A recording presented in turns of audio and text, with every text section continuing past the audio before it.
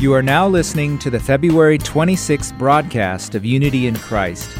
This hour, we have Nearer to My God to Thee, the sermon, and Equipping the Saints. First, let's begin with Nearer My God to Thee.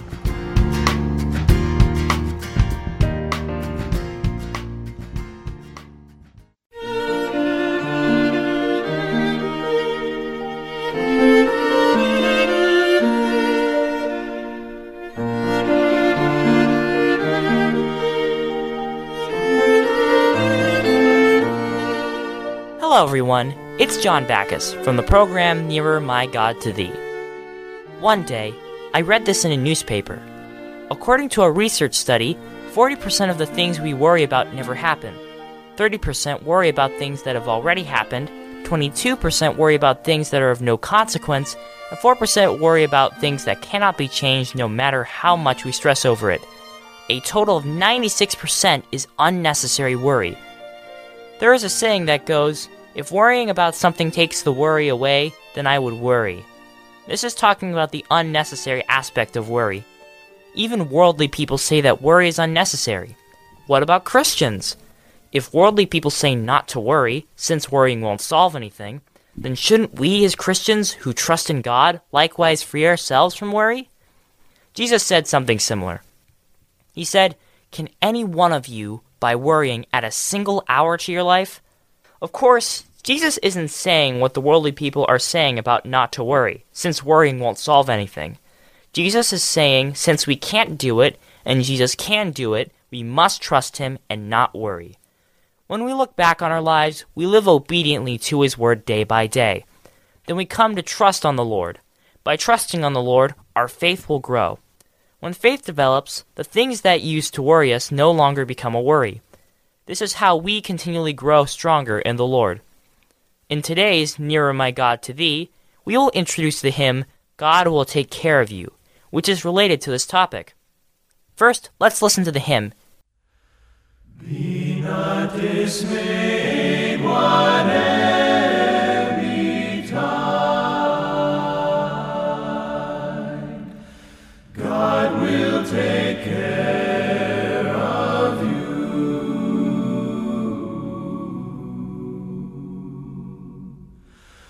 Beneath His wings of love abide.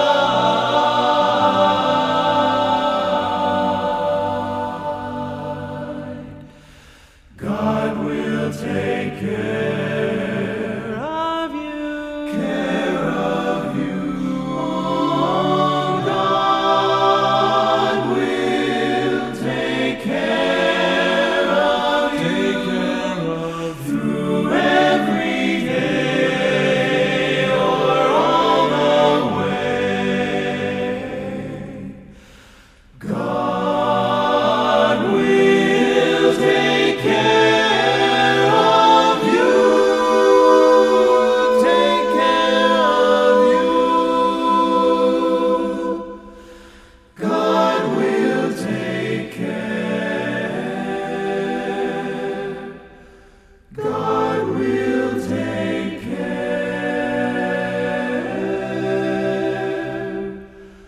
of. God will take care of you.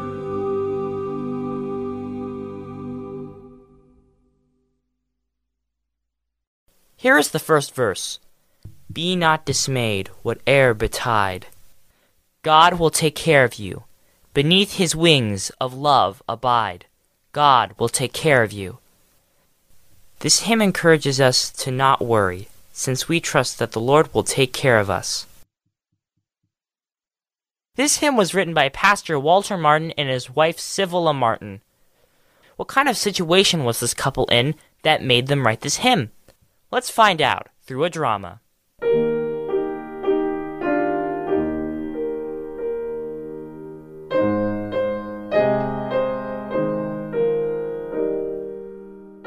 In 1904, Pastor Walter Martin and his wife lived in New Jersey.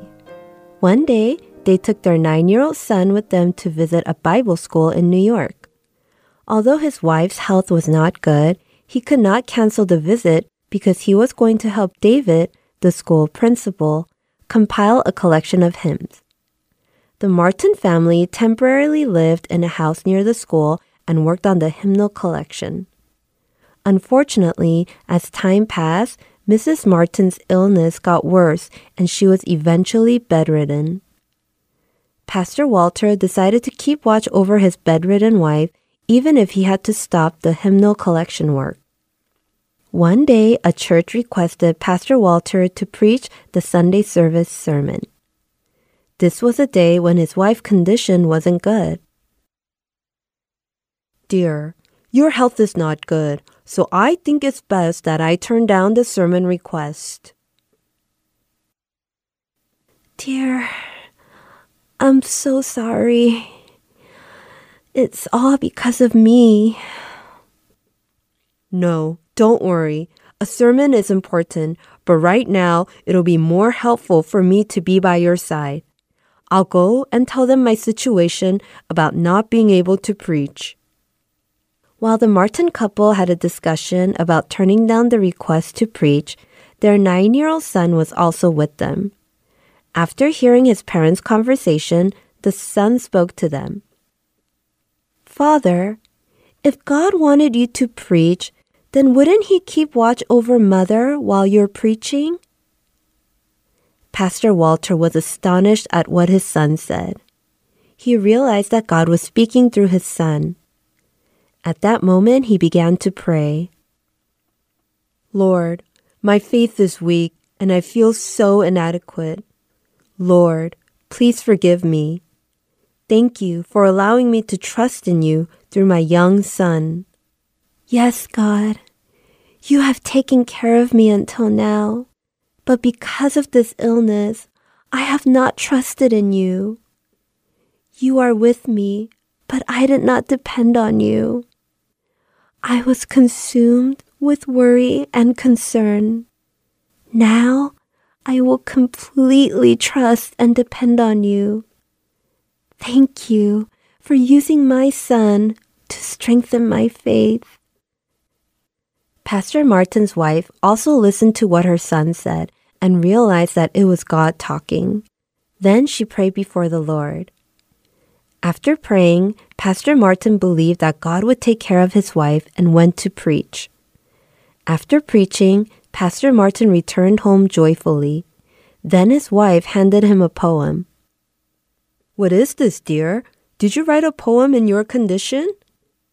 "While you were away preaching, I was deeply moved. I was ashamed that we didn't trust the Lord. I was also so thankful that He used our son to make us realize this truth.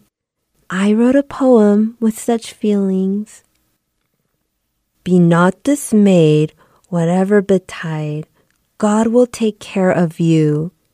Beneath His wings of love abide. God will take care of you. Through days of toil when heart doth fail, God will take care of you. When dangers fierce your path assail, God will take care of you."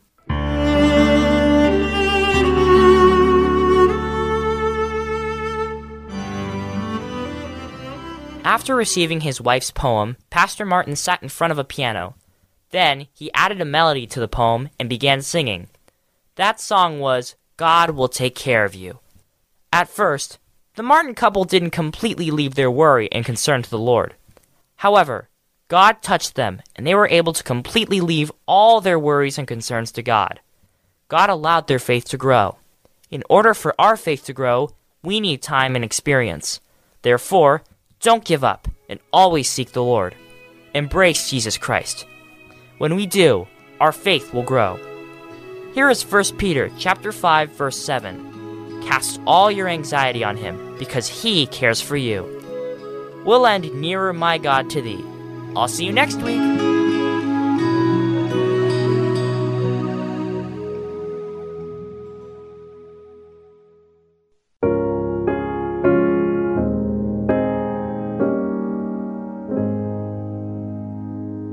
Be not dismayed, whatever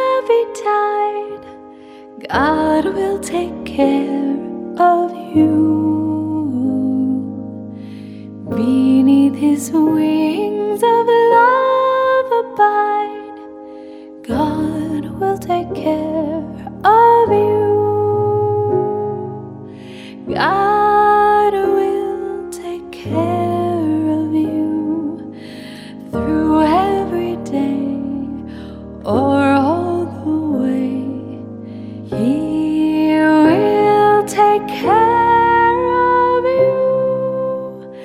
God will take care of you. Through days of toil when heart doth fail, God will take care of you. When dangers fierce your path assail, God will take care of you. God will take care of you through every day or all the way. He will take care of you. God will take care of you. All you may need, He will provide. God will take care of you. Nothing you ask will be denied. God will take care of you. God will take care of you through every day or all the way. He will take care of you. God will take care of you.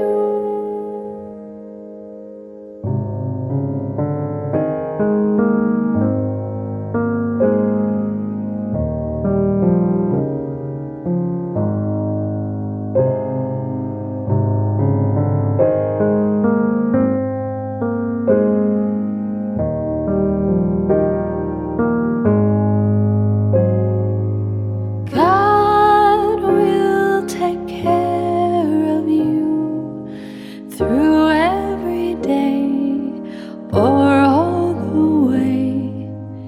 He will take care of you. God will take care of you.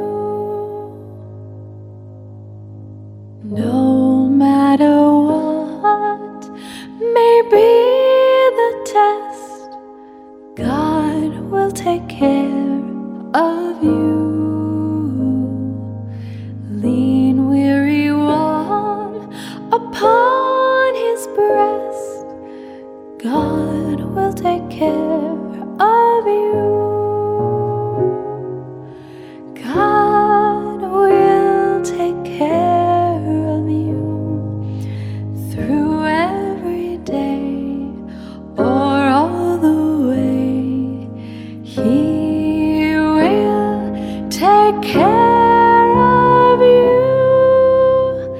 God will take care of you. God will take care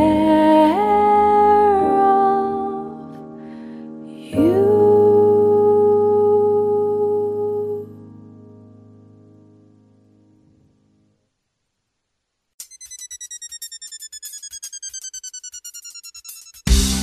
Coming up next is a sermon by Pastor Mark Martin of Calvary Phoenix in Phoenix, Arizona.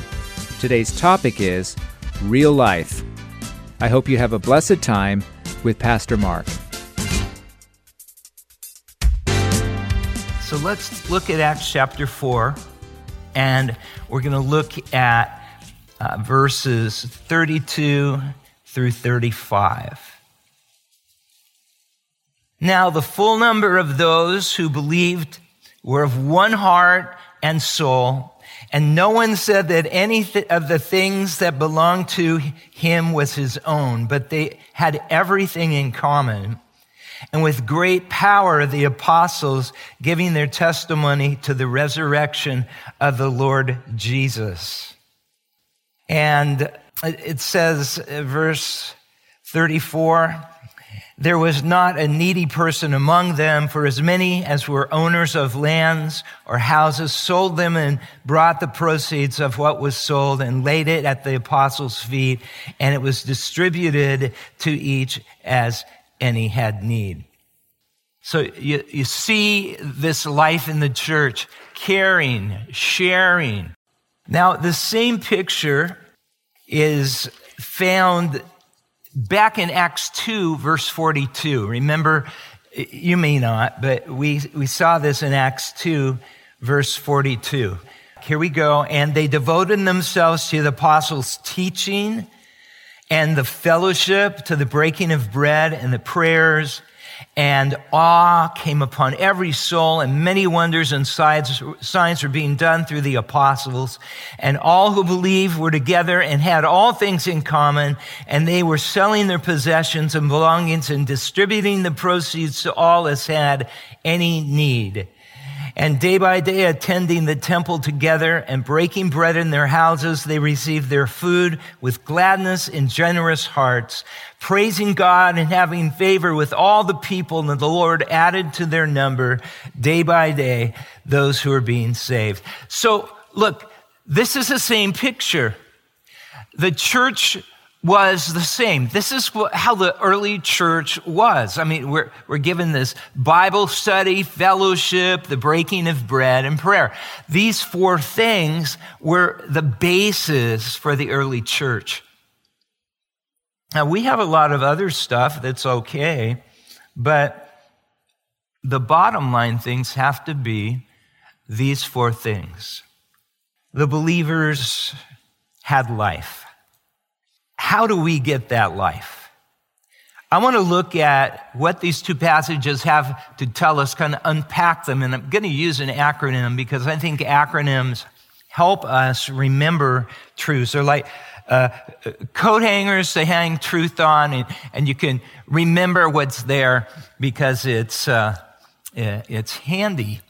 So I used an acronym once about what we should think about before we speak, and I use think, T-H-I-N-K. And so is it true?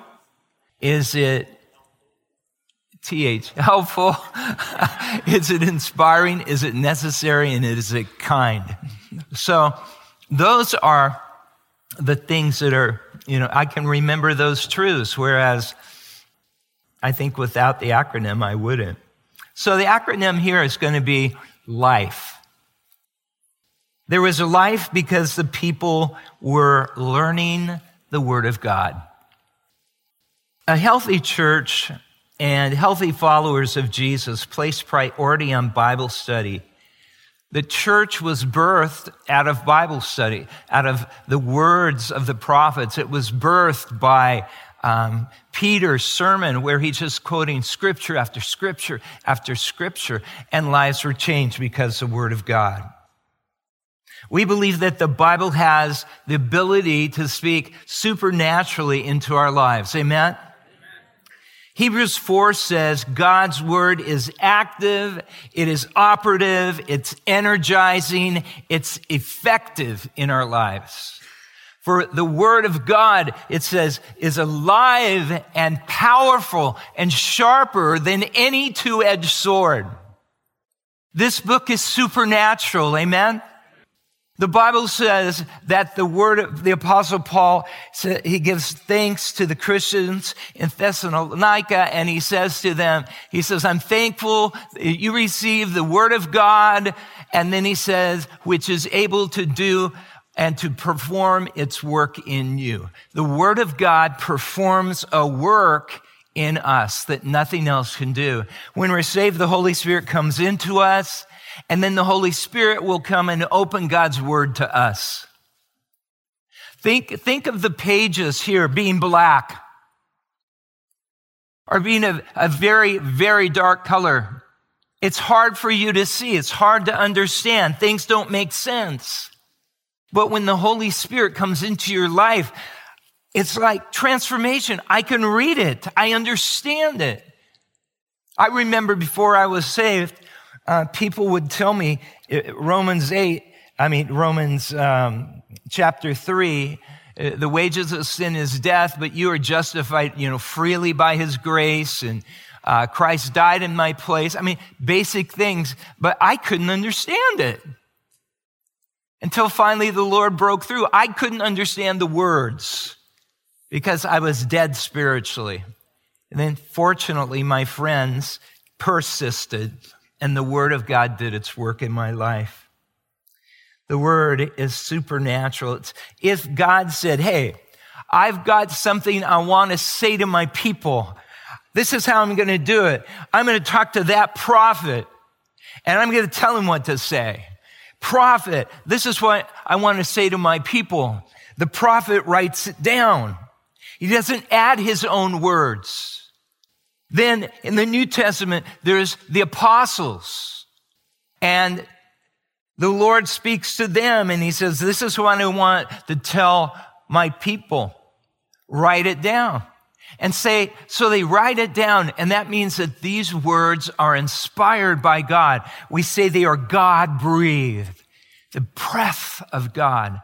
God breathed out and said, light be, and there was a light. I have this theory that before even the E of the B came out, the light was. That's how powerful God is. God's word is powerful. It's powerful in the spiritual realm. God's book is alive. I want you to look at Isaiah chapter 55. So hold your place here and go back. It's kind of middle-ish in your Bible. Verse 10, God says, for as the rain and snow come down from heaven and do not return there, but water the earth, making its fruit bring forth and sprout, giving seed to the sower and bread to the eater, so shall my word be that comes out from my mouth. It shall not return to me empty, but it shall accomplish what I purpose and shall succeed in the thing which I sent it. Amen. He says, let me show you. He says, it's like this hydrologic system. The rain comes down, it takes care, waters the plants, and then it goes back, the moisture goes back in the clouds, it goes around and around. But he says, when the rain comes down, it waters the earth, the seeds sprout, the fruit is gathered. He says, my word is like that. When it goes out, it always succeeds and accomplishes the purpose that I set it out for. Amen, Lord. Praise the Lord. This means that whenever you share the word of God, there is power that goes out. Now, I'm not trying to be weird or thinking like it's magic, but in the spirit realm, when God sends forth its word, he says it will succeed and accomplish. So one of the top priorities of the church is to learn and to teach. 1, 2, 3. There's 4 other places in the book of Acts where it says they kept right on teaching. They taught considerable numbers. There was teaching and preaching. For a year and 6 months, they were teaching the word of God. It's over and over and over and over. Because once you get saved, you need to get taught. Or you're just going to have the enemy's going to come and he's just going to mess with you. And because you're untaught, you're going to get beat up and who knows what's going to happen to you. So you come back and you get taught. And God gives teachers. Jesus, the Bible says, gives gifts to the church. And one of those gifts is pastor teachers.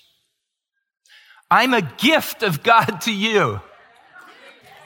Not to put but God's called me to do, from all eternity, to do what we're doing right now because we need teachers. And people teach me. I've got a teacher too. I learn from other people as well. But this here is why it's so important for us to gather together and not to forsake the assembling of ourselves together, as is the habit of some, as the book of Hebrews says. We learn God's word. God's word builds us up. Being built up, we become bold and spirit-filled, and we go out to do what the Lord has called us to do. Christians are not learners, are learners, not just observers. The more I know my Bible, the more I know about God. The more I know about God, the more I know about Jesus. And the more I know about Jesus, the more I know about what pleases God. And I find it all here. I don't feel God's presence. I just feel so far away from God. I don't feel, well, for one thing, the problem is you're living by your feelings. And feelings for me are really important too. But I go long times in my life where I don't feel God. I don't stop. I don't feel him, because one of my college professors said, I never have forgotten, be my feelings what they will, Jesus is my Savior still. Be my feelings what they will, Jesus is my Savior still. It doesn't matter how I feel. My feelings didn't save me. My feelings don't keep myself safe. But where you can go when you don't feel Jesus' presence is you go to the Word. You go to the Word because, as I've said before, these are the pages of his presence. Jesus, I'm going to say this, it's not literally, but Jesus dwells in his Word. He's the Word became flesh. It's like you want to have a talk, a chat with Jesus. Yes, you can pray, but as you go into the Word, Jesus will give you a message from him. It's just incredible how the Word can build you up. I got to tell you a story about something that happened just a few weeks ago. I'm being transparent and kind of putting my heart out there, not for sympathy, nothing like that. I just want to, we have lives just like everybody. We don't have a charmed life. We go through junk too. And so we've been going through some really hard times. Leslie, just in a marriage, she is so hard to, no, I'm kidding. She's back there too. We've been going through some hard times. And it's probably in the top 10. And we were in Prescott at a Goodwill, and I had gotten a phone call and taken it outside and came in, and it just kind of floored me. And, I was so down, and I told Leslie, and, we were both just nearly crying in the line where all the carpets,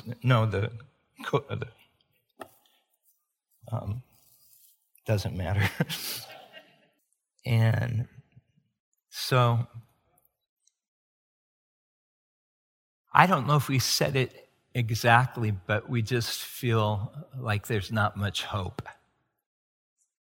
Well, about that time, this lady comes up to me out of nowhere. I had a t-shirt on, and I always wear my cross out. She said, "Oh, I see your cross. You're a Christian." I said, "Yeah." Yeah. She says, "I have a word from you from God." Okay.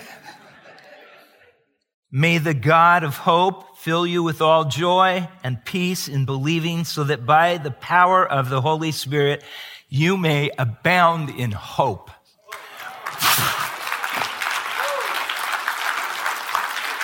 And she walked away. What is this?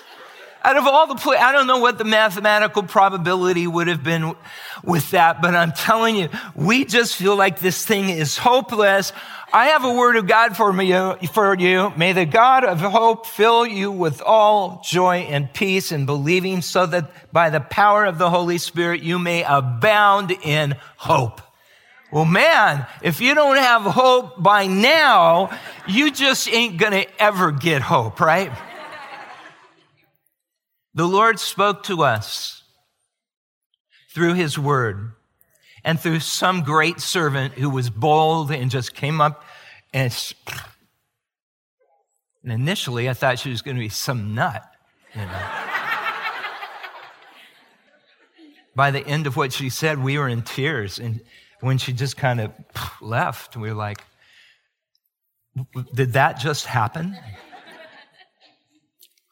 The Word of God does the work of God. Please remember that. The Word of God does the work of God.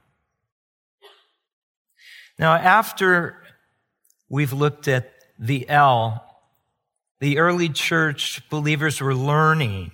I also see that believers were interceding. That would be the I. They were interceding. They were praying. That's what that means.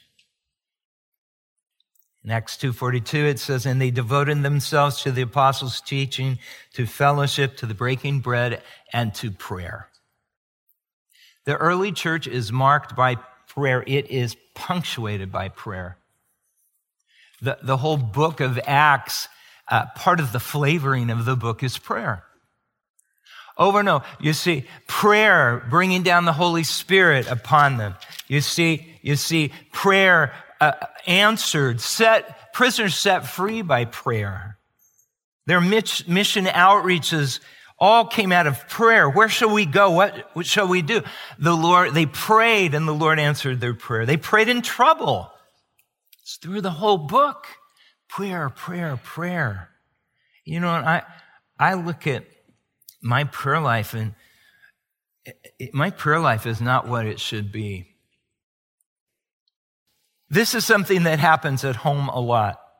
As I'm studying and putting together a message, sometimes you just kind of hit the wall and you can't think and you know, nothing's happening.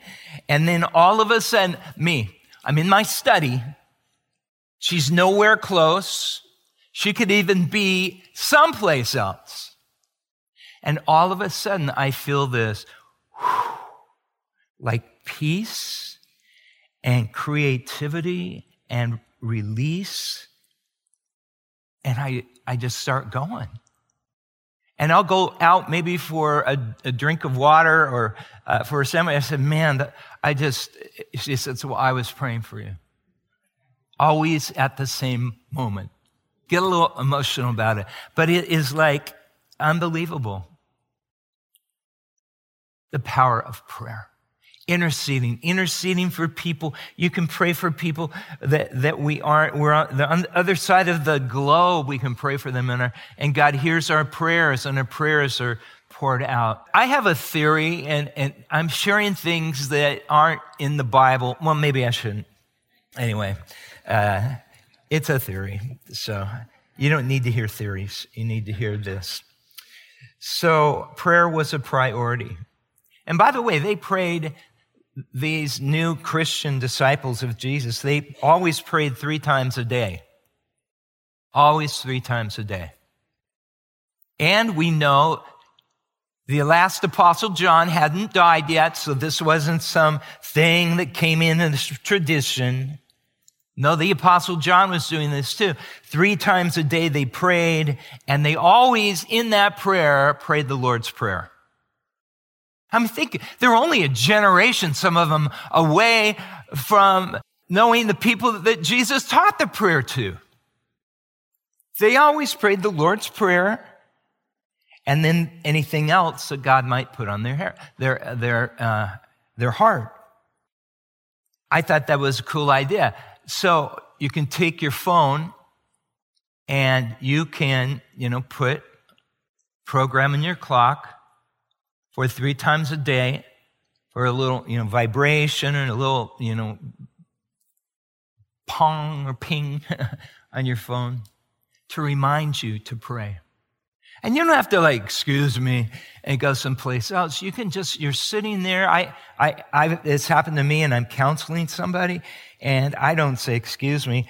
I'll just, this reminds me, Jesus, you're the wonderful counselor. It sure isn't me. Give me wisdom. Or some other time in the day, and you're thinking, Lord, you are Lord of my time, or give me grace right now. But 3 times a day, isn't it kind of a good idea? It's just a cool idea, I think.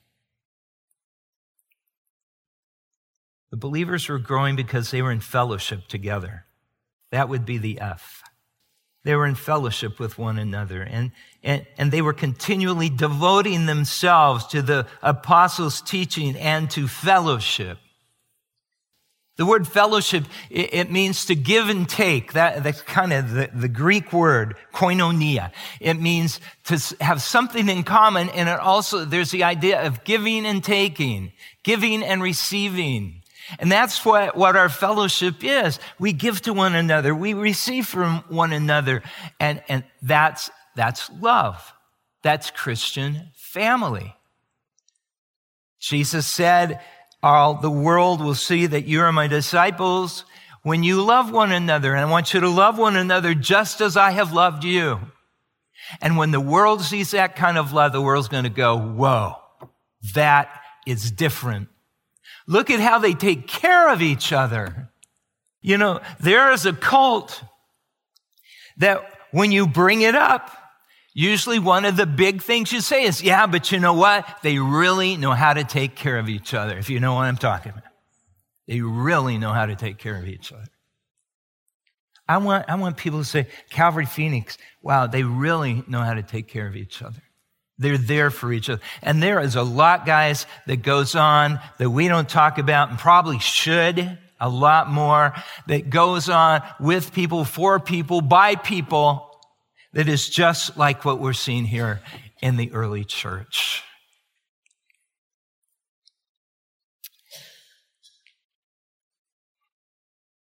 They were all of one heart and one mind, it says. Part of fellowship is staying united. Staying together. Staying united. Ephesians 4 says, always be humble and gentle.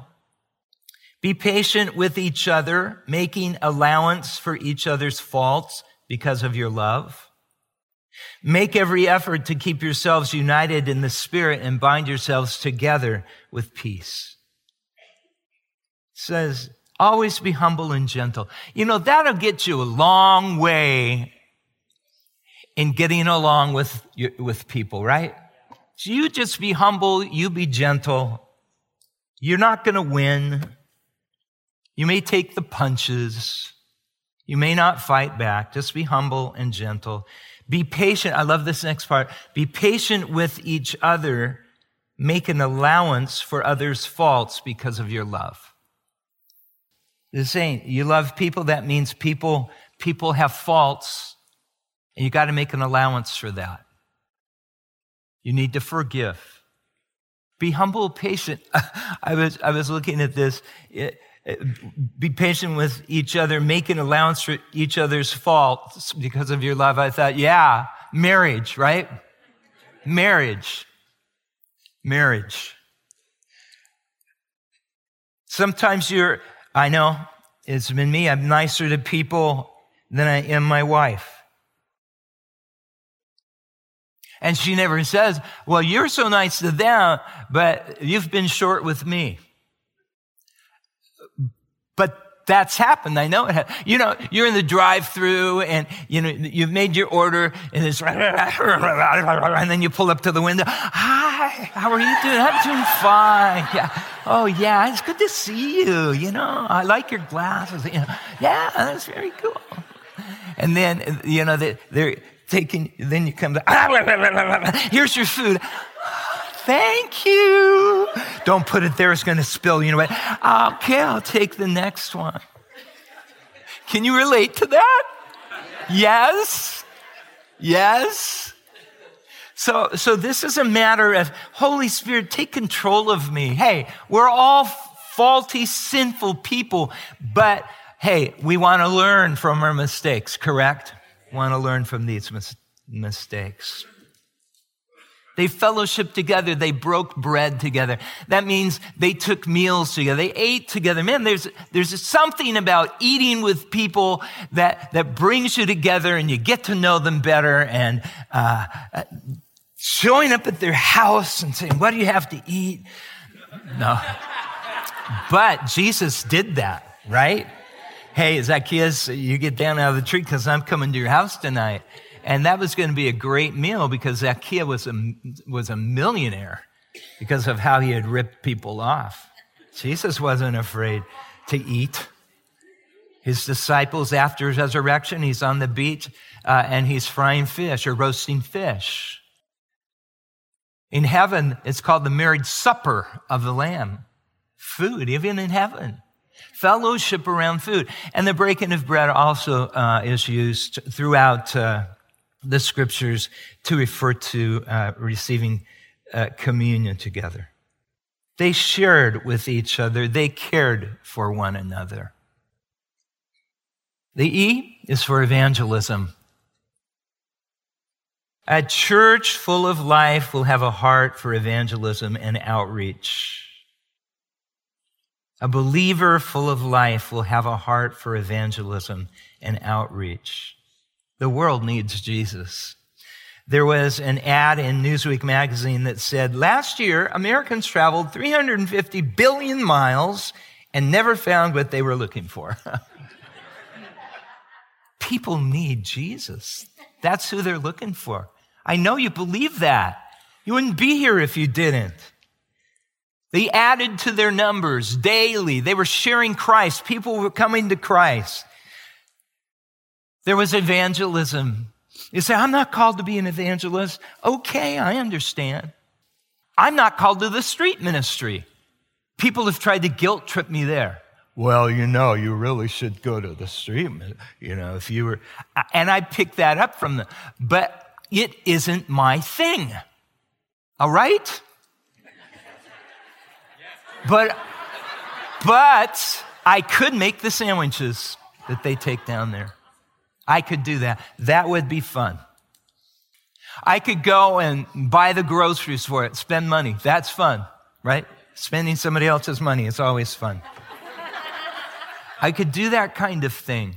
But you know what? Making those sandwiches will get the same reward in heaven as the guy on the soapbox that is preaching and invites people to Christ and they get saved. You know that? The same reward. You're not doing it, but you've made it happen. You're the person that was there, and without you, that person wouldn't be saved. Without you, those Bibles wouldn't have been bought that they're given. Someone gave the money to buy the Bibles. We did. So when we give, we're not just giving, we got to have lights, we got to have AC, we got to have this stuff, but we're also, our primary focus is getting the word out to the world so that families can be transformed, so that kids can grow up differently, so these cycles of drugs and addiction can stop. And there's a whole new generation of people who are loving Jesus. All that stuff stopped when their family got saved.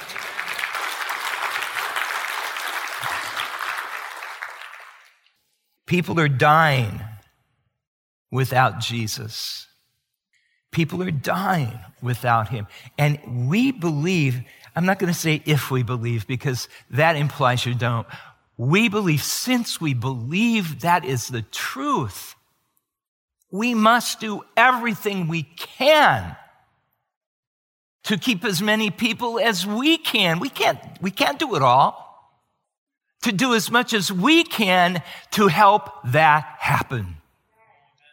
And so as we give to the Lord's work, that, not all, but a portion of that goes towards mission. It goes toward the Africa, mission that you read about. It goes to street evangelism. It goes to help get food on people's plates. It goes in the manna ministry. There's so many things. I've got to stop, actually. But it's wonderful. Let's pray. Lord, we're glad to have a part in your mission. We're really glad that we can experience that authentic life. That life didn't stop with the early churches. The life is moving forward. It's moving in our lives. And Lord, you may have convicted us of something today. If that's true, we receive it. And as you've put your arm around us and you're turning us around in our walk, I thank you for doing that.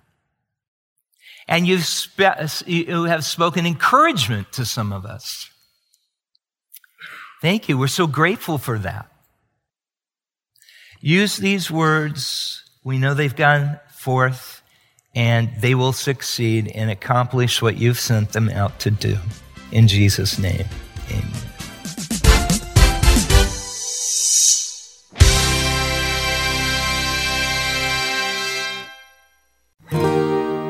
When the music fades, all is stripped away, and I simply come, longing just to bring something that's of worth, that will bless your heart. I'll bring you more than a song, for a song in itself is not what you have required. You search much deeper within, through the way things appear. You're looking into my heart. I'm coming back to the heart of worship, and it's all about you. It's all about you, Jesus.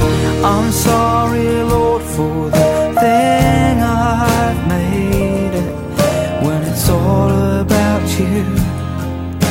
It's all about you, Jesus.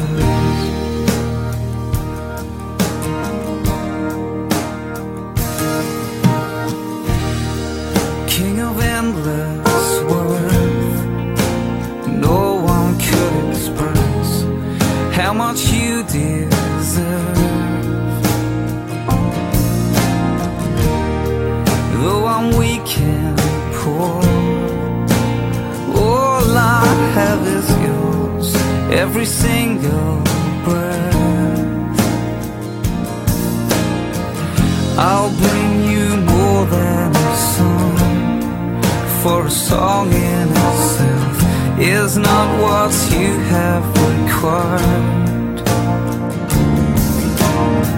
You search much deeper within, through the way things appear. You're looking into my heart. Yeah.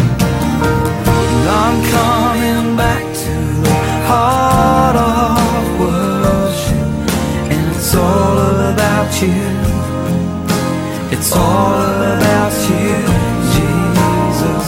I'm sorry, Lord, for the thing I've made it, when it's all about you.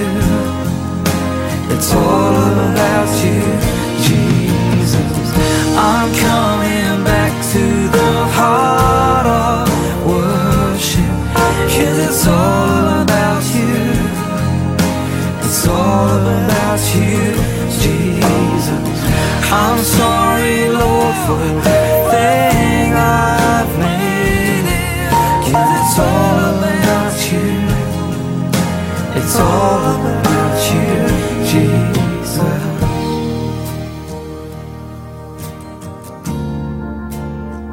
All about you.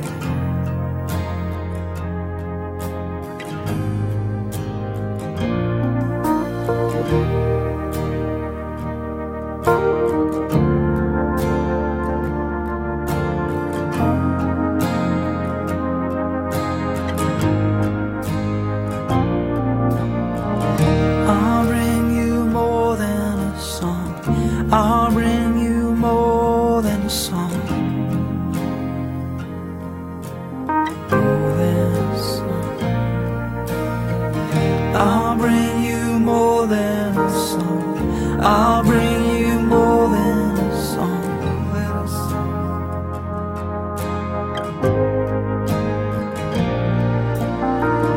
You're looking into my heart, looking into my heart.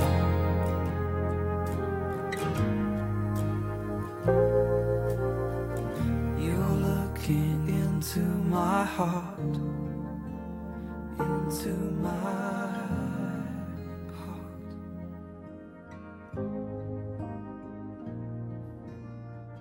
I'll bring you more than a song. I'll bring you more.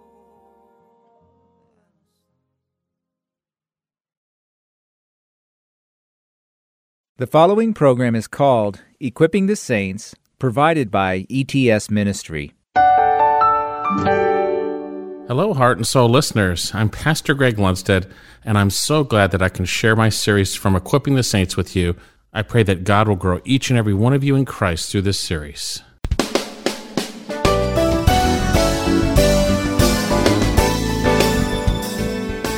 Because in contrast, he says, but I will sacrifice to thee with the voice of thanksgiving. I'm not going to die in that interpretation, but I think it really does point to that. Again, it is a difficult book to interpret. But notice, Jonah, first of all, here's the fruit of discipline. He's thankful. He's in an awful situation, and he's given thanks. There's fruit of someone who is being changed by God's discipline.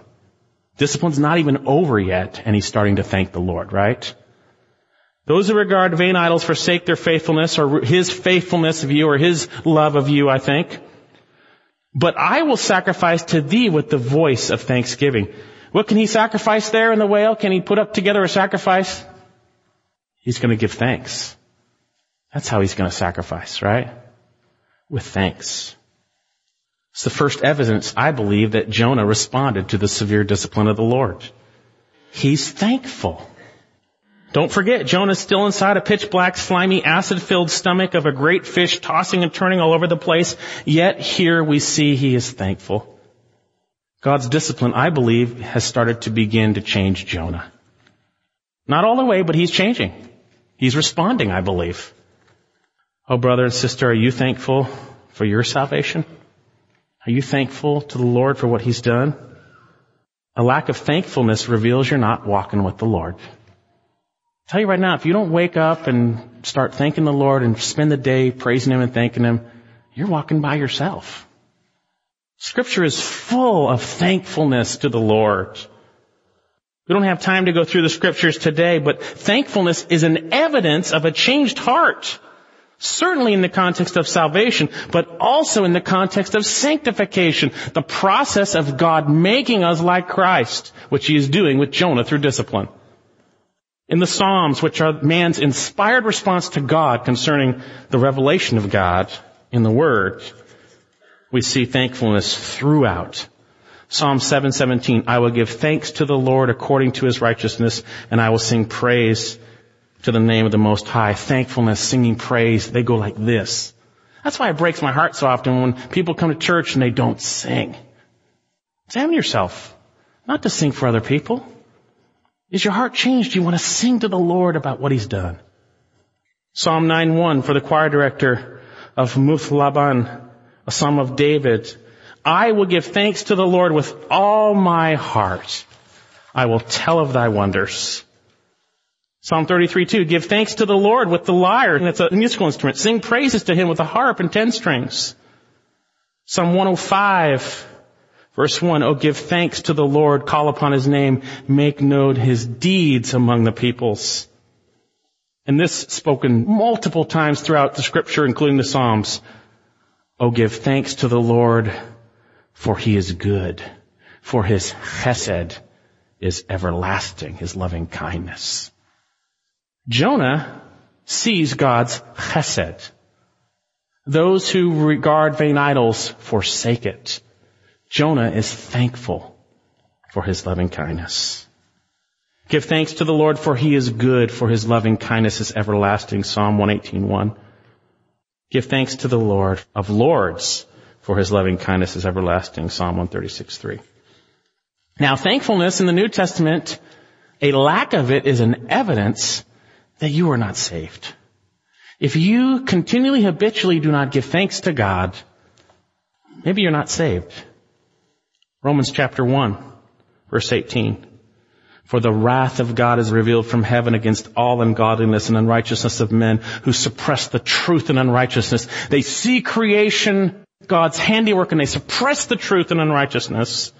Because that which is known about God is evident within them, for God made it evident to them. Everyone sees it.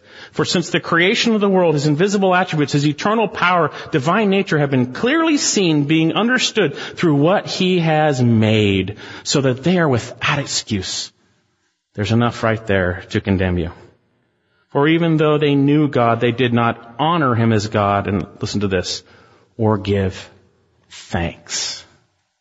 Thankfulness is an evidence of a changed heart in salvation. It's also an evidence that God is changing you in sanctification.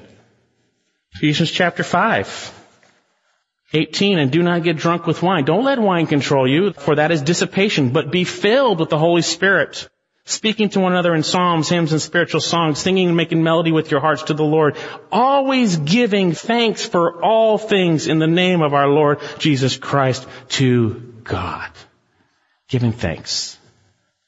Parallel passage helps us understand it. Colossians 3:15. Let the peace of God rule your hearts, which indeed you were called, and be thankful.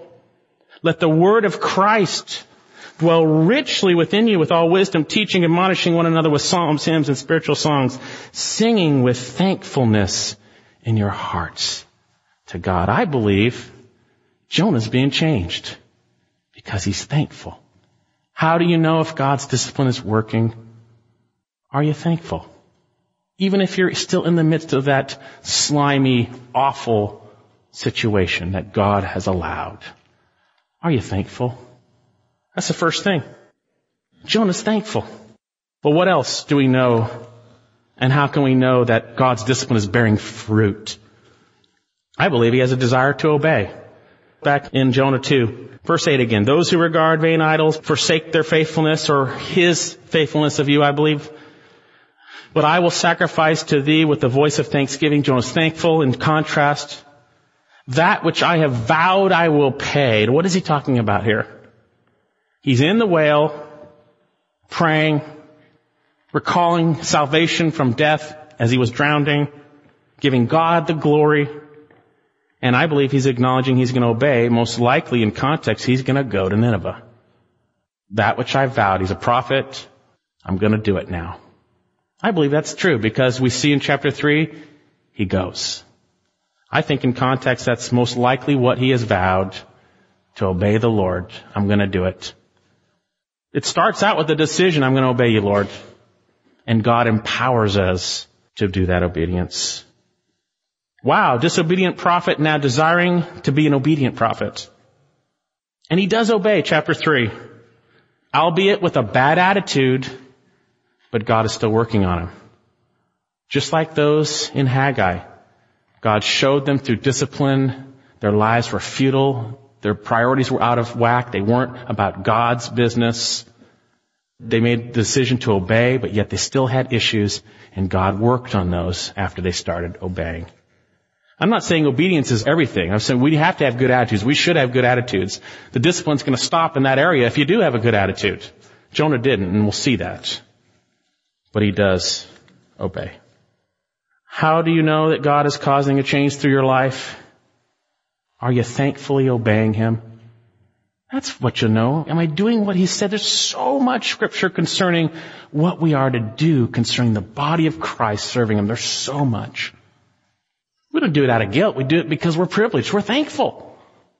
Lastly, notice more fruit in Jonah's life as he gives all the credit to God. Salvation is from the Lord. Those who regard vain idols forsake their faithfulness, or most likely his loving kindness of them. But I will sacrifice to thee with the voice of thanksgiving. That which I vowed I will pay. Salvation is from the Lord. Jonah had nothing to do with the salvation of himself. It's evident. You can't save yourself from drowning. There needs to be intervention, and God intervened with a whale or a fish. Whatever it was. God intervened. He appointed a great fish. You can't save yourself concerning salvation. There's nothing you can do to be saved. You must recognize your utter, complete despair. You're on the precipice of judgment. You cannot save yourself. Salvation is from the Lord. Now, what salvation is Jonah speaking of here? Certainly in context, his physical salvation from drowning, but also he points out about those who forsake his hesed, his loving kindness. I believe he's speaking of their salvation also, which they forsake. Where does salvation come from? It is from the Lord alone. It has nothing to do with man. But where does our salvation from sin come from? Do you remember what the angel told Joseph in Matthew concerning Christ, the Son of God? And she will bear a son, speaking of Mary, and you shall call his name Jesus, for it is he who will save his people from their sins. The word Jesus means the Lord is salvation. Salvation is from the Lord, and it is in the person of Jesus Christ, the God the Son who took on human flesh, lived the perfect life, bore our sins in his body on the cross, spent 3 days and 3 nights in the tomb, rose from the dead. Salvation is from the Lord, and there is salvation in no one else, for there is no other name under heaven that has been given among men which we must be saved.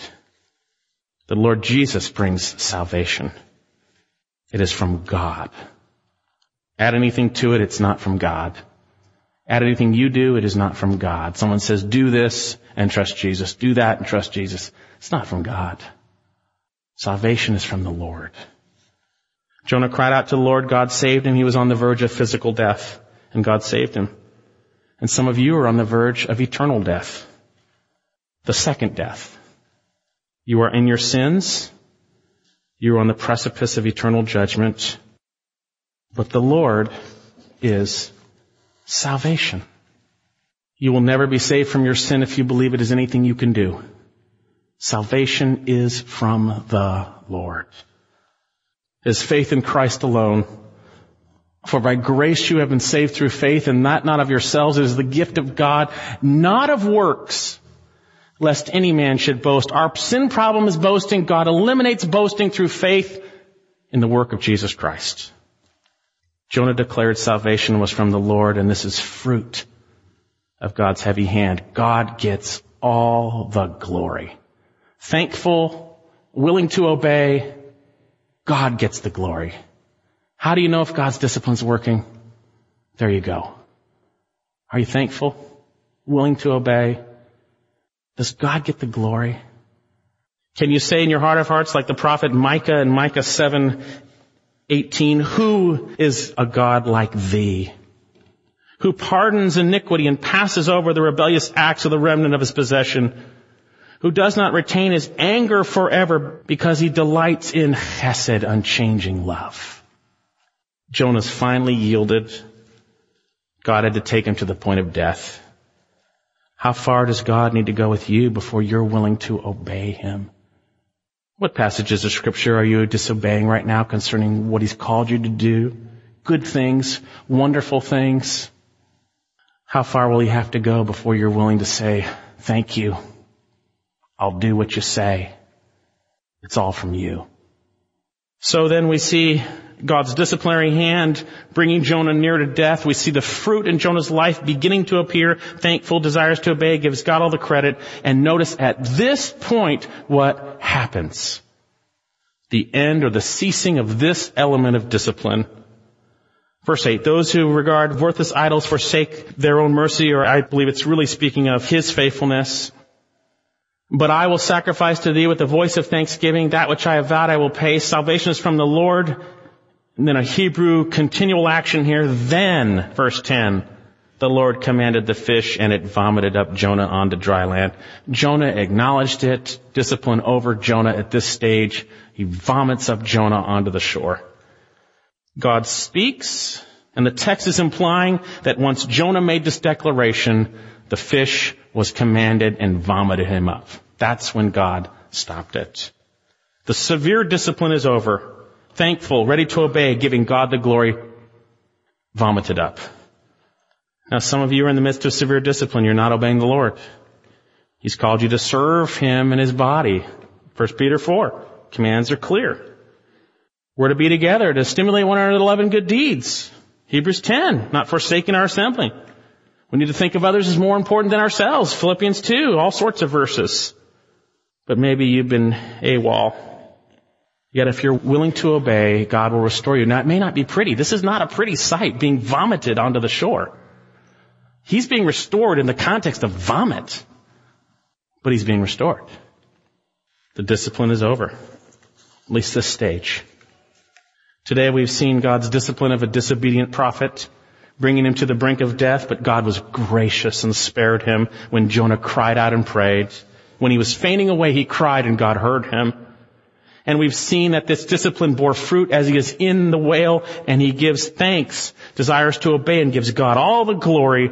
And in the midst of this prayer, the discipline ends as he is vomited up on dry land. God's a compassionate God. He's a good God.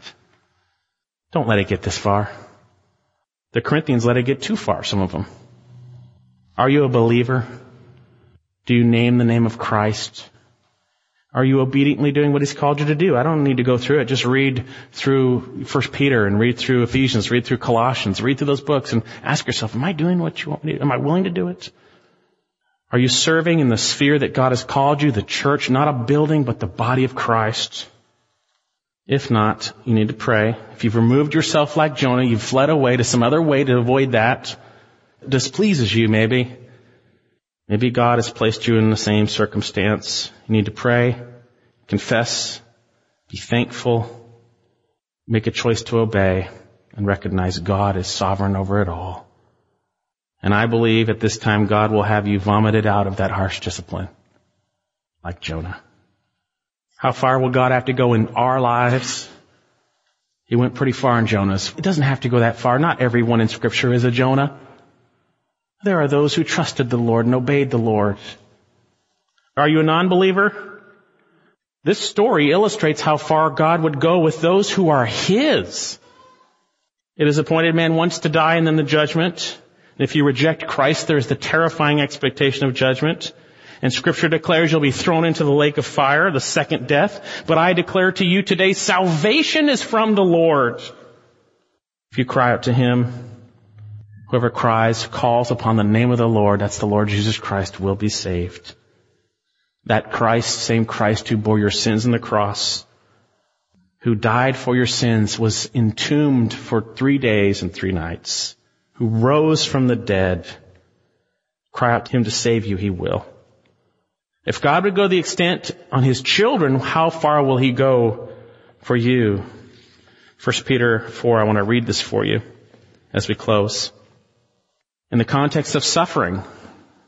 For it is time for judgment to begin with the household of God. And if it begins with us first, what will be the outcome for those who do not obey the gospel? God commands you to believe in Christ. Are you obeying that? God commands you to repent. Are you obeying the gospel? And if it is with difficulty the righteous is saved, what will become of the godless man and sinner? Therefore, let those also who suffer according to the will of God entrust their souls to a faithful Creator in doing what is right. Be thankful. Obey the Lord. Give Him all the glory. He's a good God. He's a loving, kind God. He's a compassionate God who saves. Salvation is from the Lord.